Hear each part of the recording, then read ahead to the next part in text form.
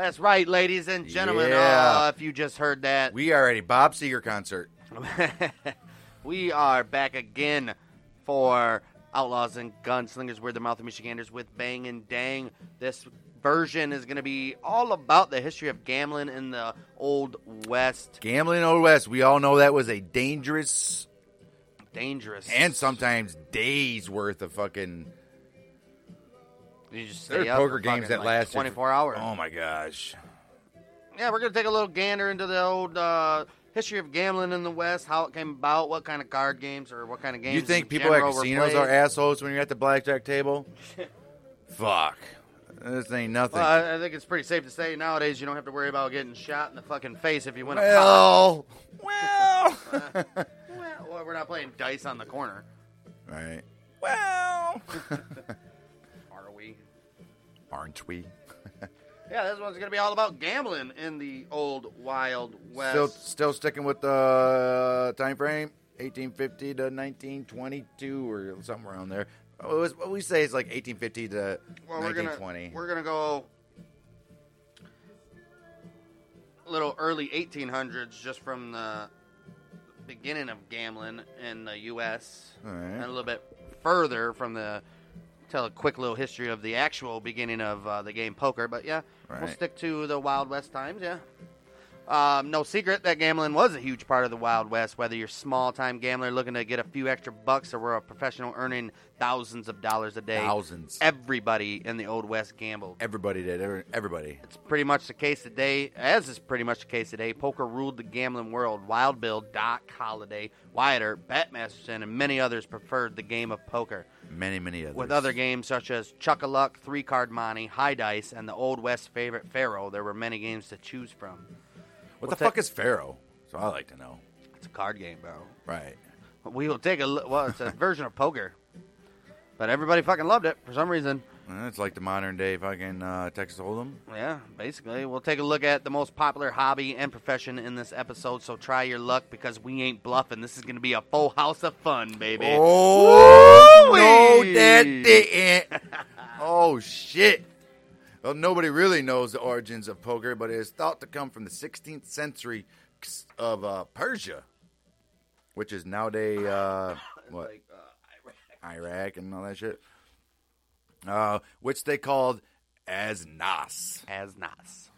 It was 25 cards with 5 suits, with Five rules. suits. What was the other suit? Right, with Well, I rules wanna know. similar to today's 5-card stud.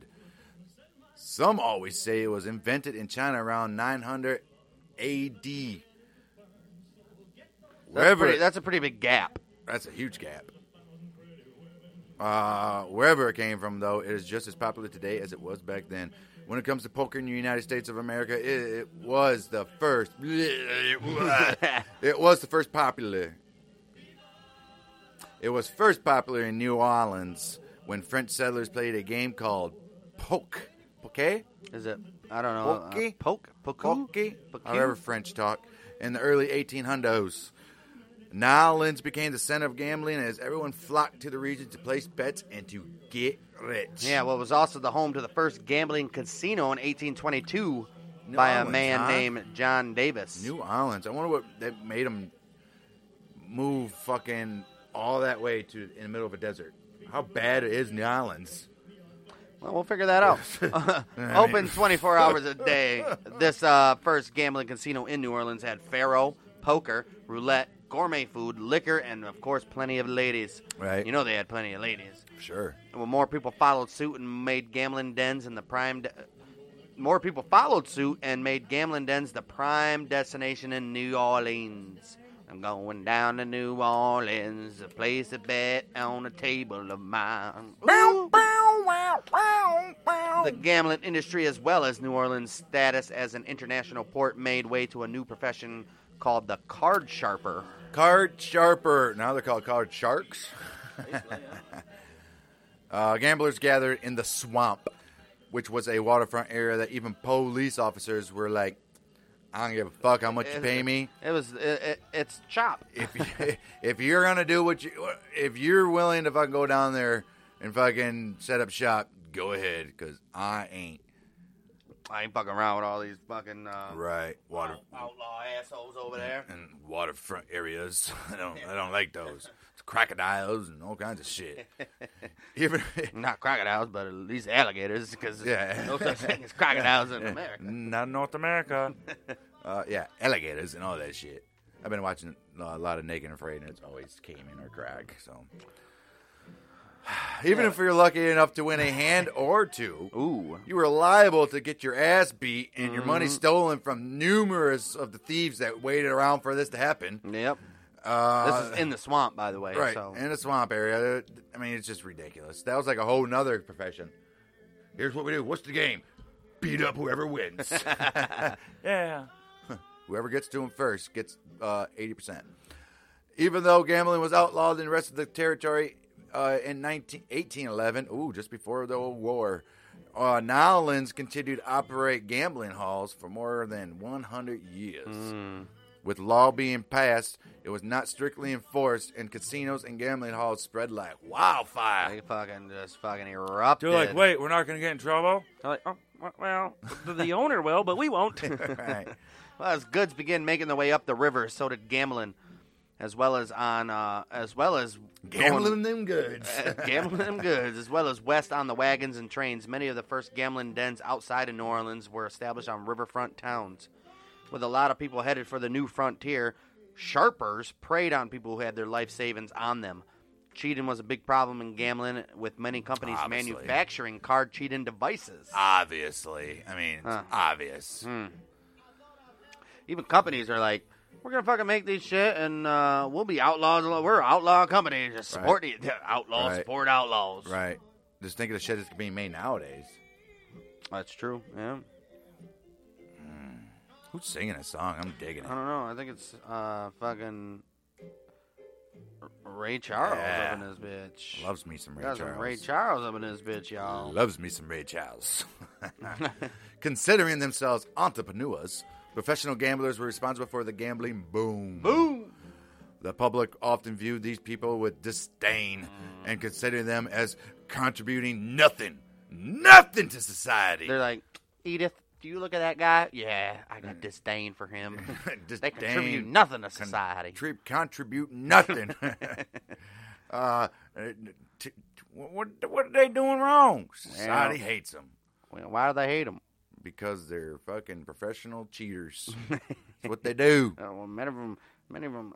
I hear many of them cheat to win. They cheat to win professionally. Most pros had outgoing personalities and dressed nice to attract people to play with them. Right? Ain't nobody gonna play with a fucking asshole that's dressed in rags. So you can call them entrepreneurs. You can call them entertainers. You can call them fucking. They're entertaining people, basically. It's like a fucking theater for them. Right. Like it. I don't like this. It is a good song, though, from old Bob Dylan, finally. Okay, So they dress nice, and so people come and watch them fucking play and play with them. They relied on chance. Wait, I'm sorry, guys. This is not the good version of House of the Rising Sun. It's this one. It's got to be. No. No. Who's the band that covers House of the Rising Sun? Fucking. Isn't it the Doors? House of the Rising Sun? No, it's Creedence. Is it? I think so. I don't know. Well, we're going to switch over to Riverboat Gambler by... I don't know. I wish Rev was here to tell us this. I know, right? By Carly Simon. So, all right, do your thing, Carly. All right. Do my thing, dang. They relied on chance. Yes. Skill. Yep. And, of course, their shooting abilities. Of course they were. They're like, well, there's a good chance I might win, and plus I'm pretty damn good at it. But you know what's best of all? There's also a good chance that somebody might get pissed at me and try to pull out their six-shooter. I'm the fastest gun in the West. Well, we're in deep South. Well, I'm fucked. Well, we're a little bit west of South, so. Deep South? I'm from the deep South. The deep South. Dirty South, motherfuckers. Because I want to be a baller. At ATL, baby. Right. By the 1830s, though, gamblers were blamed for any and all crimes, just like white people today, that took place in the area. Oh, Lord. Citizens were going angry. We're going angry. We're sitting. They're going angry. You're going crazy. No, I'm going angry. Oh, no. You hear that? He's going angry. Citizens were getting angry and wary of the gamblers that were multiplying in their towns. For instance, in Vicksburg, Mississippi, the citizens were so fed up that by 1835, five card sharps were hanged by a vigilante group. Oh, shit. Because of this, many gamblers turned to riverboats, Damn benefiting from not staying in the same place. They didn't want to get hung. They said, fuck it. If I'm going to die, I'd rather drown. That, and I just won't, I'm not going to be on the boat with the same people all the time. Are you allowed to have weapons on boats? Of course you are. This is a fucking 1835. Well, after Civil War, when America was pushing west, the gamblers went with them. They're like, fuck this. I'm going with these guys. The rough and tumble lifestyle of the pioneers paired perfectly with the risky business of gambling. It was not long after every saloon in the mining towns had a poker table and was filled with prospectors, lawmen, cowboys, outlaws, and everyone in between looking to get their dollars. Of course they were, man. People, I mean, that's gambling. No, you already know people Follow can't the money. fucking, Show me resist the that money. shit. Fucking Jerry fucking said it best. Jerry did. Well, it wasn't him. It was the other guy, wasn't it? McGuire. Well, he's told him that. He was, say it. Show me the money. Show me the money. Who was the guy that played? Rod, was it Cuba Gooding? Cuba Gooding. Yeah. Rod, what the fuck is his name? Rod something. Yeah. During the gold rush of 1849, gambling halls began popping up all over Northern California. With these gambling halls also came musicians and pretty women. Dance halls began popping up as a result just as fast in all of the saloons. Although these establishments had games, their primary sell was dancing. The price of dance was about 75 cents to $1, with the hall and the dance hall girls splitting the money. Well, after the dance was over, the girls would lead the men to the bar where they earned extra commission for every drink sold. Oh, no shit. They're like, all right, baby, after all that dancing, why don't you just go over to the bar and order yourself a whiskey? They probably flirt with him all night long after that. Of course. Oh, dude, fuck yeah. Of course. Nice. No one fucking Swearengen's a genius. If you were a popular girl in one of these dance halls, you would average around 50 dances a night at, what was it? $1. 75, but they got split. Half of that. So about $25 a night. That's not bad in those days. Right. It's a lot. Plus commission on drinks. So Wow. The dancing girls made so much money that it was rare for any of them to resort to prostitution. In fact, however, I know I should have put that, right? many prostitutes left that life to be a dance hall girl because they knew they would make more money and not get their asses beat. And not get dicks in their ass. Right. You know? So I mean, so much. And plus, I don't have to be fucking... them motherfuckers didn't even take showers and shit. Gross. As the gold rush continued to attract people, San Francisco replaced New Orleans as the gambling epicenter of the United States. I get it. Over 100 saloons and brothels spread across San Francisco waiting for the new arrivals. Nice. Faro was the people's most popular game of Imagine choice. that? Can you imagine that? Just sitting there in fucking San Francisco, you got all these fucking places built, and they're like a week away, guys. So like, we're gonna get, and then everybody just comes. It's like the airport scene Crazy. in fucking Home Alone where they're all running to get to the plane. Right. Everybody's running to the Faro tables Right. and shit. Well, Faro was the most popular game from the people, followed by Bragg, 3-card Monte, and many dice games. Gambling halls took money from everyone, including Hispanics, blacks, Chinese, and even women. Why wouldn't they? Some of the more popular women gamblers were Calamity Jane, Right. Poker Alice, fitting name, Yeah. and Madame Mustache, who actually became a You way remember- famous fucking brothel owner. Yeah, you as need well. to remember these names. Oh, they'll be there. Poker They're there. Alice and Madame Mustache. They're there. Madame Mustache. Madame Mustache. Well, before long, many boom towns became more popular for their gunfights over card games than they did for their gold and silver. Gunfighters honed their shooting skills along with their gambling skills. They operated by the gambler's code. Shoot first, ask questions later, or not at all. Not at all. And just walk out with a fucking pot. With Right. gambling and liquor became violence. Drunk miners and cowboys would shoot up the saloons, and most times the winner of the pot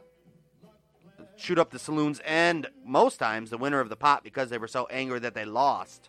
Here's a wild story for you. Get it wild? Even Right. Wild Bill Hickok, who's mostly known for his heroics and prowess with a 6-shooter, took advantage of these abilities when faced with a loss in Deadwood. So it wasn't even, you didn't want to win. You won that pot. Unless you were a fucking Wild Bill Hickok. Unless you're a Wild Bill. Well, shortly before midnight, after a night of drinking and gambling, Hickok was playing a two-handed game with a man named McDonald when the stakes began to increase with every card dealt. So, shit. They're getting more drunk, taking shots. Fucking, all right, this pot's worth, every hand's worth $1. Now $2. Right. Now $3. Wow. What a great song, by the way, guys. If you can hear this. Yeah, that's fantastic.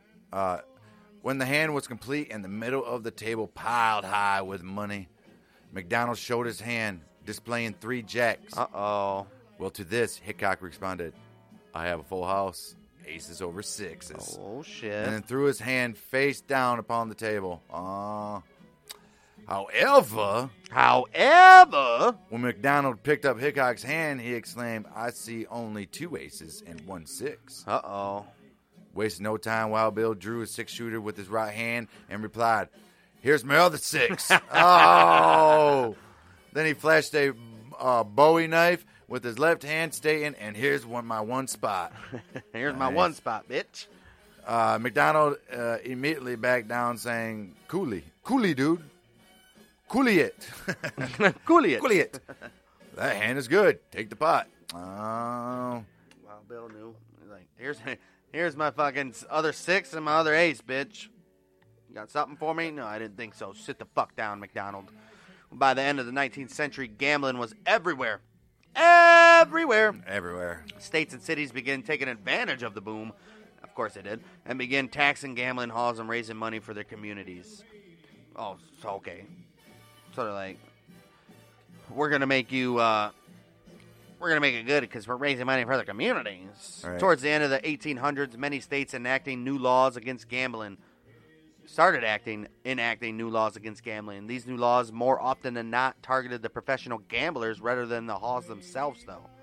Some types of gambling was illegal and limits placed on others. Anti-gaming laws were weak and difficult to enforce, plus establishments introduced new variants to games to avoid penalties, which were usually light anyway. Shit was making too much money, man. Of course they were. It had to get corporized. It had to get fucking corporized, man. Everything does. Fucking incorporated. Ink. Gotta put that ink on you. Ink. Eventually, the law stiffened up so much that Nevada, of all places, was the first to outright ban gambling in 1909. Other cities followed suit quickly afterwards.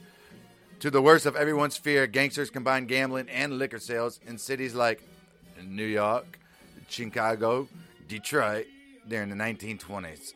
By 1931, Nevada relaxed its gambling laws, and casinos once again began to flourish. In 1939, there were 6 casinos and 16 saloons in Vegas. As automobiles became more popular and people began to travel, Las Vegas started to transform into the gambling mecca.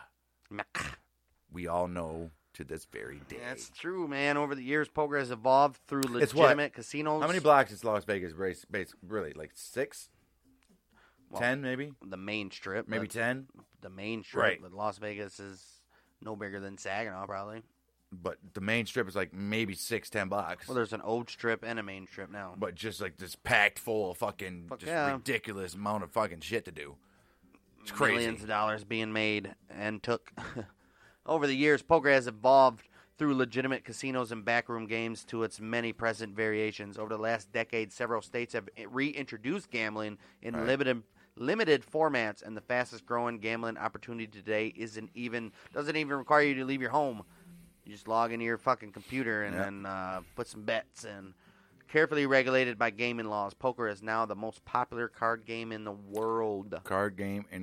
And we see ever since the restrictions, cities like Detroit, it helped those get somewhat back to a status of fucking respectfulness, because now we got the MGM Detroit there, and you got fucking Motor City Casino. You got fucking plus that made way for the new arenas in downtown Detroit with the Little Caesars Arena. When you get the Pistons coming back to the city, and look what gambling does. That's all because of we got a reason to people to go there. A nightlife. Fucking that was pretty much your history of gambling in the Old West, man. And poker was fucking everybody's game of choice back then, and it's everybody's game of choice now. Right. It is a fun game. If you have It the is. loot, It or is. if you're just willing to play for beans. It is. So, yeah, we just thought we'd give you a little fucking insight into gambling. That was H.H. Holmes. I know that we did H.H. Holmes last week, and then we had the whole Wyatt Earp 4-part, so Oh, Wyatt Earp. kind of, after that big epic 4-parter, I figure fucking lay it out for a couple weeks, a little low, and then we'll get into something big again. We don't want to go big right after going big, you know? Right. So, yeah, go fucking, if you haven't heard the Wyatt Earp, go check out 1 through 4, parts 1 through 4 on all that shit. H.H. Holmes was last week. You're going to hear some epic fucking Monday Night Watch-Along coming up this Monday. If you guys are listening to this on the day that this releases, we got Roddy Piper versus Hulk Hogan. Yes, that match is finally here. We're headed into 1997, Wait, that's this folks. one coming up? That they're... Okay. We're heading into 1997, folks.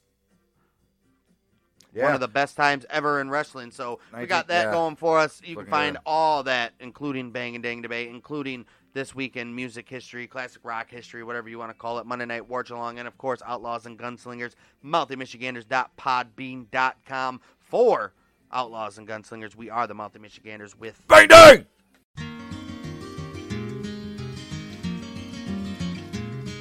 On a warm summer's evening, on a train bound for nowhere, I met up with a gambler. We were both too tired to sleep, so we took turns of staring out the window at the darkness till boredom overtook us, and he began to speak. He said, "Son, I've made a life out of reading people's faces and knowing what the cards were by the way they held their eyes. So if you don't mind my saying, I can see you're out of aces. For a taste of your whiskey, I'll give you some advice." So I handed him my bottle, and he drank down my last swallow. Then he bummed a cigarette and asked me for a light, and the night got deathly quiet, and his face lost all expression. Said, "If you're gonna play the game, boy, you gotta learn to play it right. You got to know when to hold up, know when to fold up, know when to walk away, and know when to run. You never count your money when you're sitting at the table. There'll be time enough for counting when the dealing's done."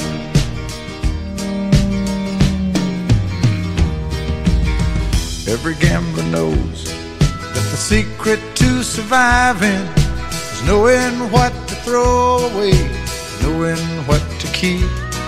'Cause every hand's a winner and every hand's a loser, and the best that you can hope for is to die in your sleep. And when he'd finished speaking, he turned back toward the window, crushed out a cigarette, faded off to sleep. And somewhere in the darkness, the gambler, he broke even. But in his final words, I found an ace that I could keep. You got to know when to hold up, know when to fold up, know when to walk away, and know when to run. You never count your money when you're sitting at the table. There'll be time enough for counting when the dealing's done. You got to know when to hold up, when to hold up, know when to fold up, know when to walk away, and know when to run. You never count your money when you're sitting at the table. There'll be time enough for counting when the dealing's done. You got to know when to hold up, know when to fold up, know when to walk away,